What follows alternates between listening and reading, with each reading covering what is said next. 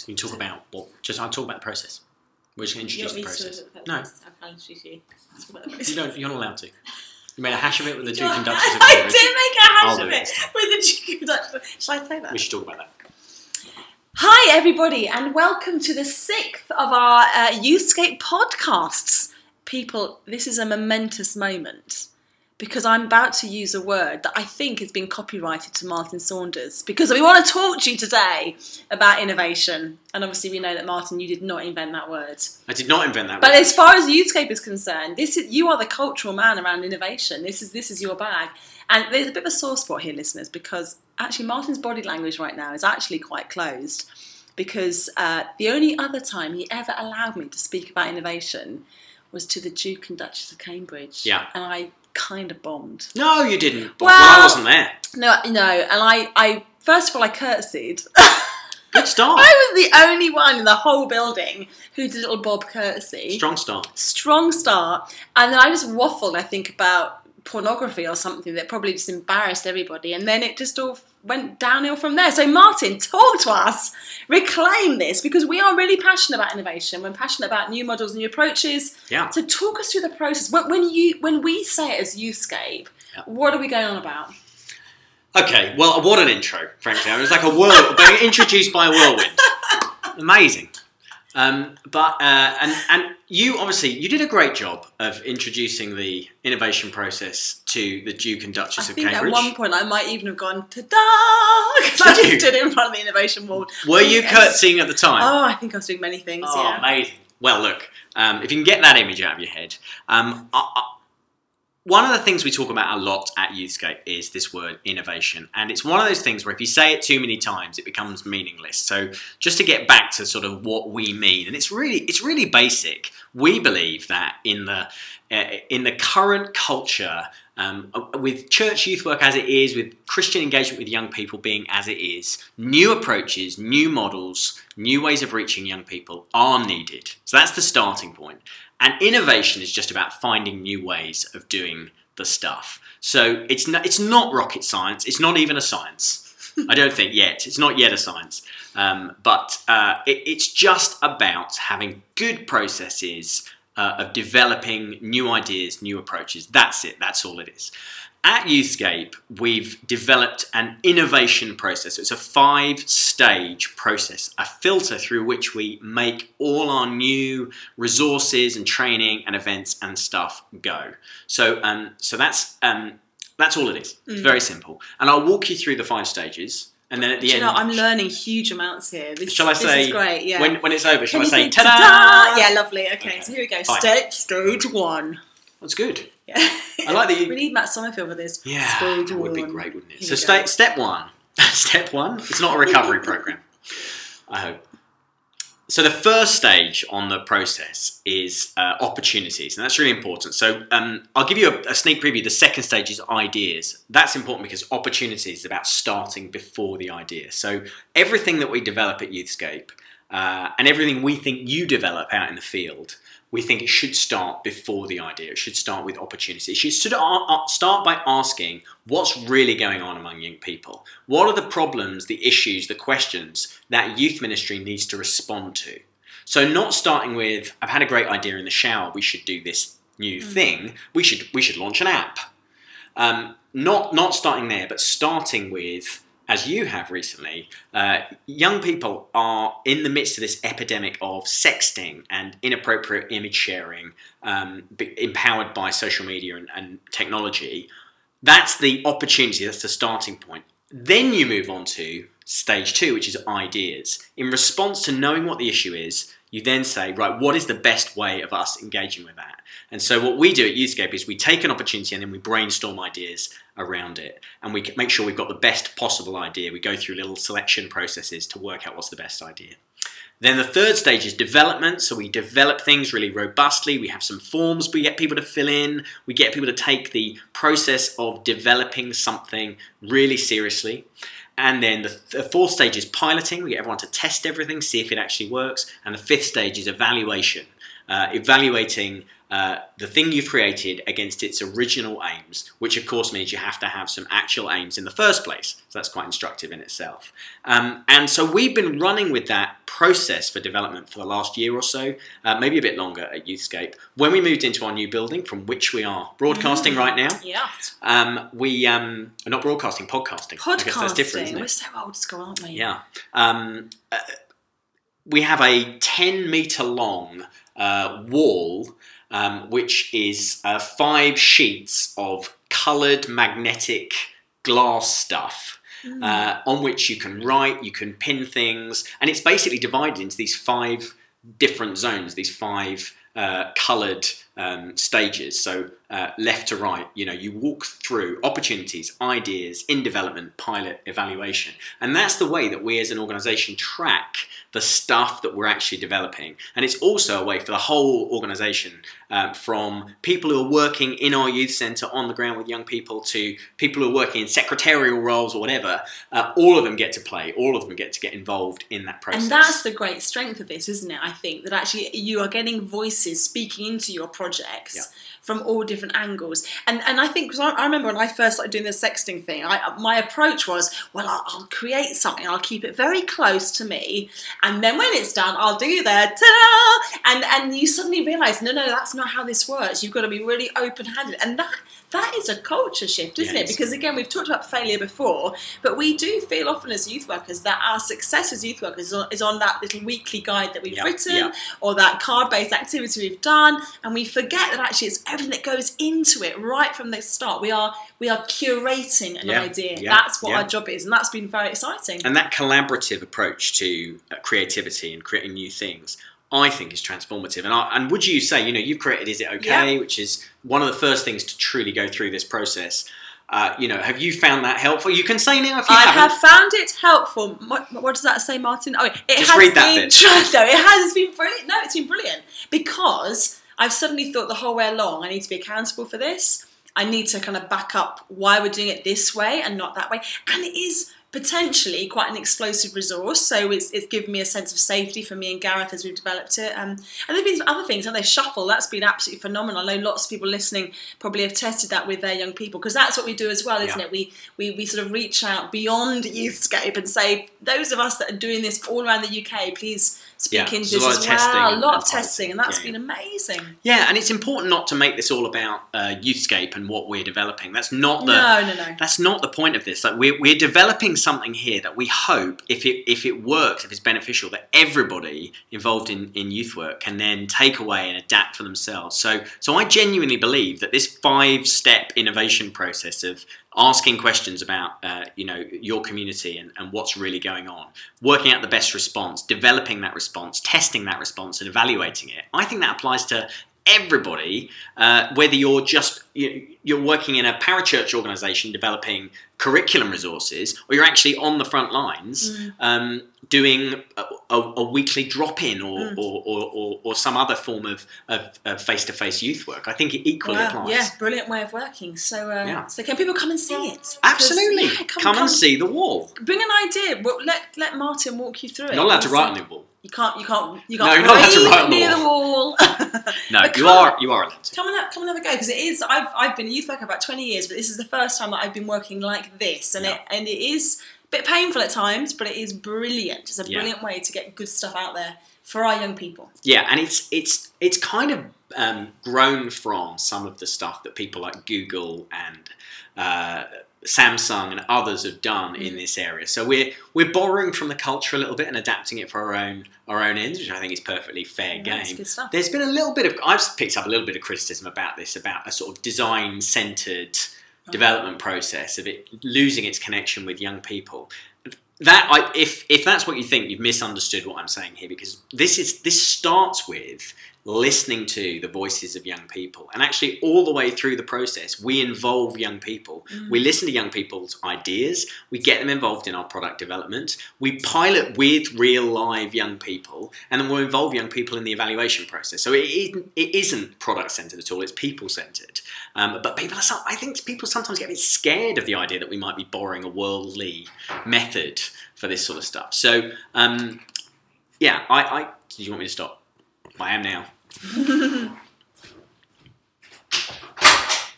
Don't lose my thread. Hello, Ruth. Hey! Sorry, dude. Yeah, let me finish that sentence. Let's Finish just that hold sentence, all the Noise. phones. So I just think this could be really helpful for everybody. I think we should engage with what the world is doing around innovation and take some of the best of that for ourselves. And so yeah, like you say, one way to see it would be to come up and actually visit us here at Bute Mills. Just drop us a line. Youthscape podcast. Can't do email addresses, can we? No, she's shaking her head at you. Producer Rachel's not happy. podcast@youthscape.co.uk. That's enough about innovation for today. Absolutely. And we've got a very lovely friend that's just walked into the room. So we're going to sort ourselves out, grab ourselves a coffee, and we'll be back in a few minutes. That's not what we're doing. That's not how it works. No, that'd be weird, wouldn't it? If there was just a long period of silence. Rachel, I believe you started Before you introducing do, this. if you want to, you could do the game with Ruth as well. I know. Yes! No, we'll definitely go. Yes. Wow, just check that out. Right? That's Ruth. Right there. So am I in? No, let me do it. Yeah. So we have a guest with us. I just She's a want bit to warn shy. you right She's a bit now, shy. if you've got a sort of a volume limiter on your headphones, this might be the moment to try it out. Yeah. No, I'm going to be very, I'm going to try She's John doing it. Sitch Oh, that's a and, nice no. voice. Wow. I won't be able to keep that up the whole time. So welcome to the Youthscape podcast. Youthscape's own Ruth Ayres. Very exciting. What's your job at Youthscape? My job title's just changed, but I'm not Oh, sure no, what tell else us. to say. Yeah, dude, it's fine. Mental health project manager. Wow. So Mental health project manager. manager. It's a bit of a mouthful, but It's fine. You know all about mental health. apparently so. So we're going to talk about that. Great. And some other things as well. Sure. Can I just start by talking a bit about your background? So you came to us from a social work background, That's didn't correct. you? So what was the story there? How long had you done that for? I'd been in social work and child protection for 4 years. Previous to that, I'd worked with women in domestic violence, which is still a little bit kind of safeguarding social worky. And before I qualified, I did 12 months with an aftercare team, so a bit more social work. And you're still passionate about that, like yeah, that 100%. sector, and Christians Yep. engaging with that, Yeah. and so on as well. It's like a comfortable pair of shoes. It's the thing that feels nice to go back to talk about. It's vitally important, and I think the church has sometimes not always done it to the best of its ability, and I think we've overlooked a lot of stuff, which has been to the detriment of children and young people. But I hope now we're on a bit of a trajectory that says this is important, and it's important that we talk about it, and it's important that we get it right. Let me say, I think this is a wonderful thing about you, Ruth. You genuinely care about safeguarding in a way that doesn't sound dull. It doesn't sound, because a lot of people think, oh man, Tick box I've thing, got to go to the isn't it? safeguarding Yeah. evening. Whereas you care about it passionately because you kind of have a vision for it. Yeah, and I think, young people and children living in any kind of abuse, whether that's abstract poverty, sexual abuse, like whatever it may be, just isn't okay. And I feel like the church should have a response to that, and that the church should be at the forefront of saying we want to help and support those families where these issues are key. And I think for many, many years we've been on the back foot with it. So who is doing something about it then? Because social work is dying a death, it's on its knees. So if the church isn't saying we will do it, we will make sure these children are fed, we will make sure these children, are free from abuse, then I kind of question who is really stepping up and saying this isn't okay. I think it's something we should feel absolutely desperately passionate about and called to, 100%. I think. So we know that every church should, at the bare minimum, have a safeguarding coordinator. Absolutely. But you're talking about safeguarding vision. So what one other thing could churches do to really begin to say, actually, this is on our watch. We do care about the kids in our community above kind of our legal responsibility and duty of care. What other things could we do to think about that? Well, I come from a Salvation Army background, so the poor always are something that I can't let go of. And I think it was Booth that said, feed a man before you tell them about Jesus. And actually there's a real practical way that you can love families.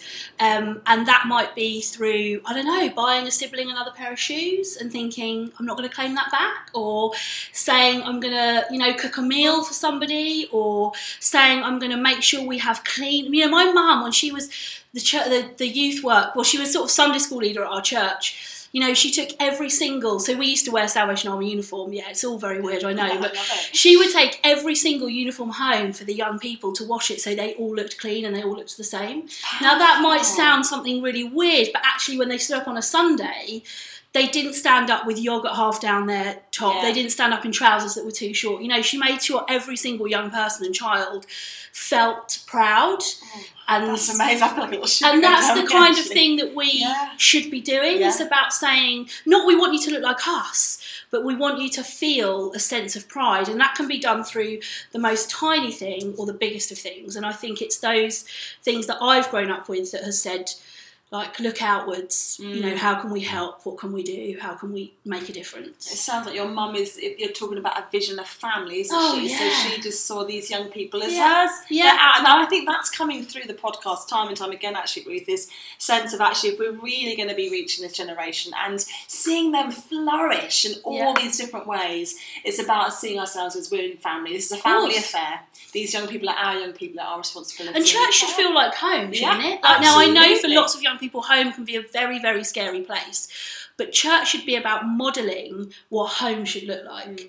And that means everybody's included, everybody's got a place, everybody's got a voice. We all look out for each other, we care for each other, we feed each other when we're hungry. Like, if we really want to create that sense of home, then church should be about modelling what home should look like for those young people that have never experienced that. So for young people then in our churches who need more than, and let's face it, all young people need more than just a once a week check-in thing, but for those young people on our radar who we know are coming from situations where it's not great, they're not getting the support and love they care, what practical things can we do as church that respond well to safeguarding? Because we are nervous, aren't we, about getting this wrong? But what are some things that we can be thinking to do differently? I think one of the biggest things I would say is for those young people that you have maybe a gut instinct about, or you're not sure about, or you know they're coming from somewhere difficult, like, write stuff down. That's so important. I feel like church's record keeping hasn't been great over the years. And actually those things that you realise that are strange, you know, you're basically building a backlog of evidence that you can then take to the local authority. And the more evidence you've got, the more likelihood the local authority will listen to you. So I think it's really important to make sure you have really good record keeping of those young people that you know are living in very, very difficult circumstances.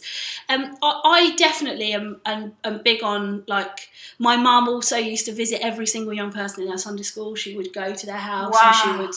and the Sunday school when my mum was in charge grew and grew and grew because she absolutely saw the whole holistic part of the child. So it was about feeding them, it was about loving them, it was about making sure they had clean clothes, it was about seeing their parents. Like, there's something about you sitting in people's homes as well, like, that is also vitally important. There's a model around saying we're not just here to pick up your kids for Sunday school, we're here for you. And I remember mums crying on my mum and saying, you know, I don't know, I've got £5 to last me for the week, and my mum saying, okay, well, let's go and buy you some tins from Tesco's, and nothing glamorous, but just that everyday compassion and we're here, and being visible, you know, being visible to those families, not just once a week, but visible to them, you know, as that coming week starts. That visibility, I think, sounds like we need to interview your mum. Oh, my mum's incredible. We should She's get brilliant. your mum. She's honestly brilliant. She was in social care for like 25 years. Let's do that. We're making a note. Right. Producer Rachel has just made a note. That down. Right. Look, there's so many things we could talk to you about. We're definitely not going to get through all of this in one podcast. But you are, as you say, Youthscape's mental health projects manager. Yes. And congratulations on the job change. Thanks very much. But I think if we were having this conversation 5, definitely 10 years ago, it would be a different conversation. So churches were still struggling to get to grips with the issue of young people and people in their church have quite profound mental health issues to address, and we weren't very good at being aware of that. Do you see that picture changing? Do you think it's a more encouraging? I'm characterising it as a more encouraging picture. Your face, you pulled a face at that point. No? I think there's pockets of it getting better, but I don't think we are anywhere near to where we should be. Again, like, you know, the mental health system in this country is broken. Like, God has no plan B. The local church is it, right? We are the answer. We are the hope of the world. And I think for me, I just feel sad that we're still 5 or 6 paces behind what we should be talking about. Obviously, prayer is incredibly powerful, and that's the best thing we can do for people. But do you know what? If somebody's struggling with their mental health, don't tell them to pray harder. That's the most. They are in the most lonely, difficult, dark place. Maybe they can't pray. Maybe the thing to say is, I'm going to pray harder for you, and we're going to also do some practical things to help you on this journey. But I feel like we just have this simplistic answer, broad brushstroke answer for everything. And whilst prayer and bringing it to God is so important, do you know what? Sometimes people also need friends, and sometimes people need assessments, and they need somebody to talk to, and they need a diagnosis. That is all vitally important. And I don't think it has to be one or the other. I don't think it has to be pray harder, that's it. I think it can be, let's talk about this, let's pray about it, but also let's talk about how we help you to feel better within the stuff that's happening. And I just worry that we're not there as much as we should be. Probably is getting better in places, but I think there's a long way to go. And what are some of the things right now as you look at young people? What are some of the key mental health issues, questions that are coming up time and time again? Anxiety, I feel like we need to beat that drum even more, even though people are now talking about it. I feel like there's a bigger noise to make about how much anxiety affects not just people, but young people. And I think, we're living in a kind of here and now culture, aren't we, where everything you want to say, you can do it at the touch of a button, it's out there. Once it's out there, you can't take it back. And I wonder what that does for social anxiety. How does it feel then when you're at a party with people, not just behind a screen? What does it feel like when you have to actually go and do a job interview rather than just looking at your phone? All of those skills that I was so privileged enough to be able to learn because smartphones came in so much later into my life. I worry that we're raising a generation that can scroll through pictures on their phone but can't go to a party. Yeah. And I think for me and for my generation, the lovely thing is that we see our phones as an extension of our relationships with people. Yeah. So if I've got family the other side of the world or a friend that lives 2 hours away, of course I can keep in instant contact with them, which is lovely. But for young people, it's not an extension of their relationships. It's the be-all and end-all of their relationships. And I think that's really concerning because we've got a generation that doesn't know how to do this, doesn't know how to hold eye contact, doesn't know how to have a relevant conversation, doesn't know how to shake somebody's hand and say, "Hi, I'm Ruth, nice to meet you." So that's a really complex issue. And I don't think the answer is, well, smartphones are evil and we have to take them away. Yeah. I think we have to try and help young people to find a balance between this smartphone is great and it's a mere extension of the relationships that you have, but I want to help you to make real, important, significant relationships too. And you're probably going to ask me how we do that, but I think that's a much more complex issue, really. But I think the starting point is to say, I want my young people that I work with within my church to be able to do real relationships ongoing significantly. Yeah, and yes, we do want to ask you, how do we do that? But I suppose just listening to you, Ruth, I'm really hearing you say the old ways, the best ways, as in face-to-face, mentoring relationship with young people, gathered youth work, safe church, safe home. It's those very simple, your mum buying, a tin of beans for a day. It's actually the very simple things that we do that keep the live interaction with young people. That's really important, isn't it? Yeah, and I think there's been a surge in online therapies. Childline are now doing one-to-one counselling online, and that's a great starting point, but it's not recovery. That's not how we help young people to get better. It can be a place where they at 2:00 in the morning are like, I feel like self-harming, or I feel like I'm going to do something stupid, or I can't get the fact that my mum and dad have just had a massive row out of my head. I'm going to log on, and in my moment of crisis, there's going to be somebody on the other end that's going to respond to me. But actually, that isn't where young people find hope and get better. It's then in the conversations that happen after that and the reality of life. It's the person saying on a Sunday, tell me about your mum and dad, how's things going with them? It's those real life conversations that start to create us to feel better and able to reach out as human beings. I don't think that'll ever change. And it sounds as well like there's a kind of an equipping piece for us as youth workers. We many of us, it will instinctively, because we are youth workers, we build relationships with young people. We create spaces in real time, real place. But there's an equipping piece. And Ruth, since having you as part of our Youthscape team, I've noticed ways that because of all your social work background and your mental health awareness, that you've just really equipped members of our team to do what we do better. So I want to hear a little bit about what are some of the ways that we can equip ourselves to do what we do even more effectively in raising mental health.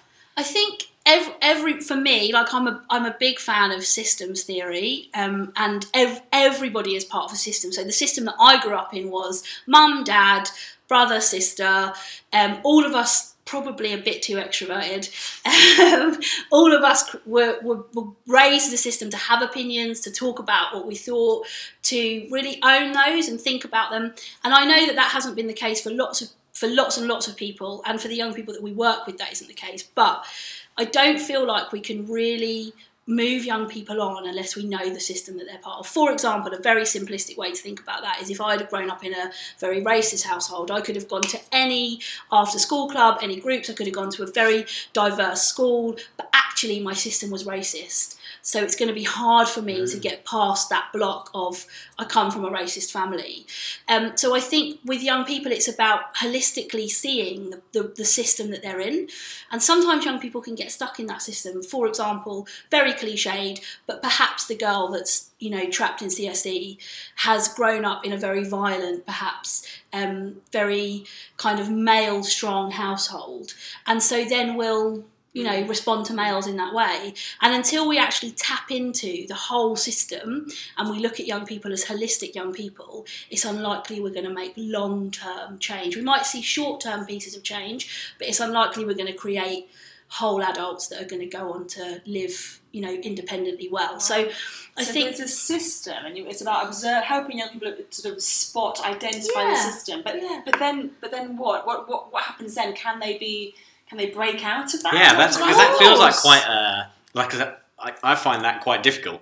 I'm thinking, gosh, how do you recover from growing up in a racist home? Like, what do you do? That's around you. Yeah. How do you ever change if that's I think it's about being strong enough to say, I've got a little bit of a hunch here that the reason you're carrying some of these values is because this is the system that you come from. There's a great tool called Genograms, which is basically a more in-depth family tree, and it helps young people to look at the relationships that they've had growing up.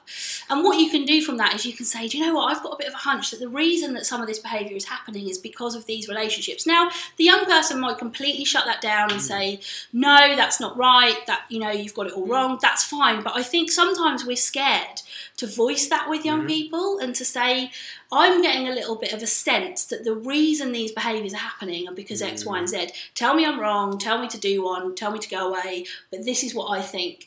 I did a genogram with a 19-year-old boy who we just removed his child, and we did this genogram together and we looked at his system and he burst into tears and he was like, I've never seen this before on paper. I've never realised the profound effect that all those relationships in my family had on me. And the reason I'm like this, Ruth, is because of this, and this. And he owned it and he said it. And really empowered to recognise. And he was able to then say, what do I do about it? How do I stop this? How do I stop this system in its tracks so that my children and their children don't grow up in this same environment? But gosh, what you've done there is you've kind of ripped someone apart. You've gone, look, see why it's, and they go, hang on, my whole identity was rooted in my family, and there's something really broken in that.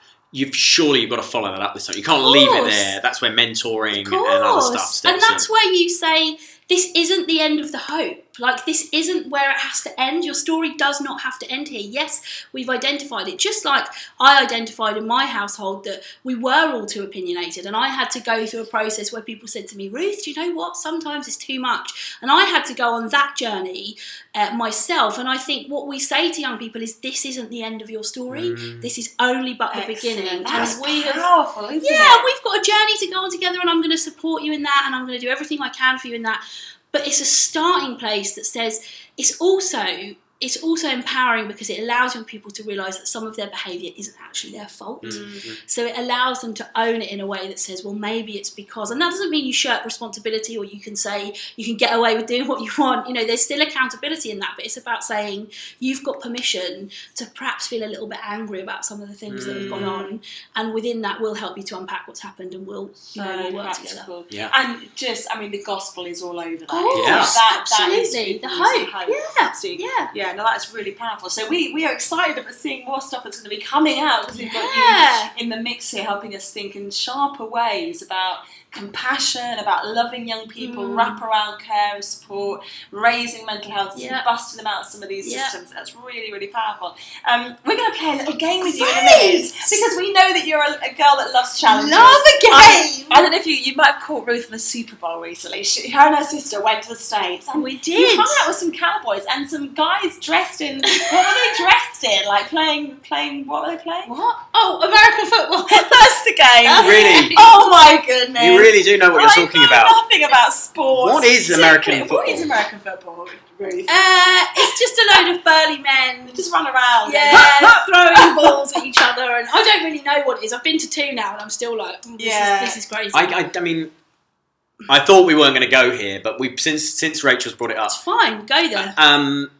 Just give that some context. Why on earth were you at the Super Bowl? Because it wasn't Youthscape. It wasn't. You didn't. Just if you're a donor to Youthscape and you're just about to cancel your donation, you didn't fly me to Houston. My brother hosts the Late Late Show, so he does the Late Late Show with James Corden, and we get to do some fun things now as a result of the lifestyle that he leads. And the Super Bowl was one of them. So, amazing! You were utterly hilarious. I'm super, super proud of you. And your mum, so your parents quite often on the Late Late Show. Yes, and my parents did that's the Grammys. The same mum we were talking about. That's the same mum that washed uniforms for young people and went and visited their families. And now she's hosting the Grammys. Now she's at the Grammys. They've just done the basketball, and my dad got a weird fake tattoo on his chest. It was all very funny. But yeah, we get to do some great things as a result of It's all on YouTube, isn't it? It's all on YouTube. Yeah, we love you. We love your heart, Ruth. And but you're about to go down because we're playing a game, and I'm very competitive with this. Too. But I have a horrible feeling you're going to win. She will. She'll know. She will win. So basically, this is I'm not very Matt. intuitive. It's actually Helen. Helen, one of our youth workers here at Youthscape. Yeah.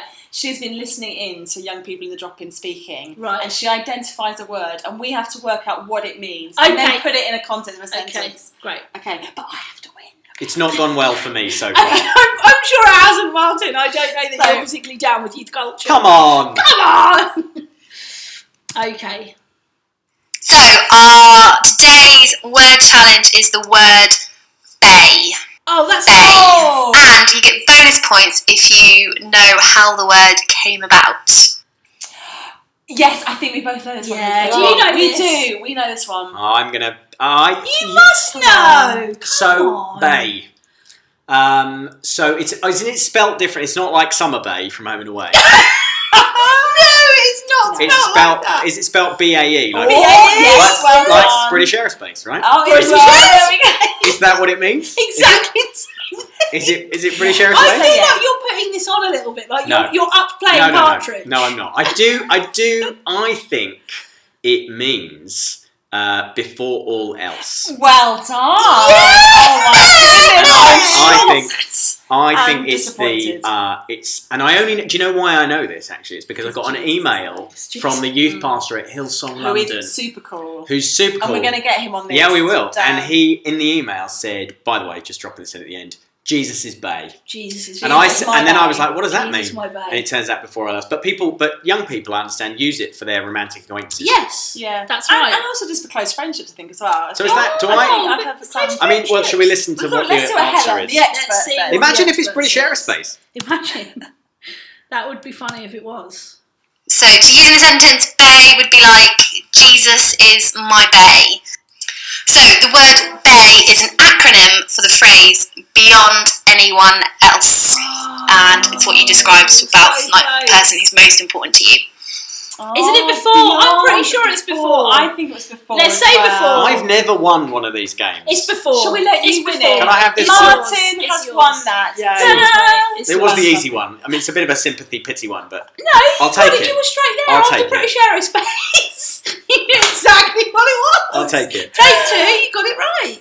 Beautiful. Guys, we've so loved. Ruth, thank you so much. Thanks for We having loved me. having you with It's us been today. huge fun. And we hope that all of you tuning in, and we hope you just really loved that and got loads from it about not just how we keep young people safe, but a vision about their flourishing, a vision about safeguarding, and church being family. Beautiful, beautiful stuff. So until next time, bye. Bye. Bay! Nice one. Nice one with the bay at the end. Loved that. That'll be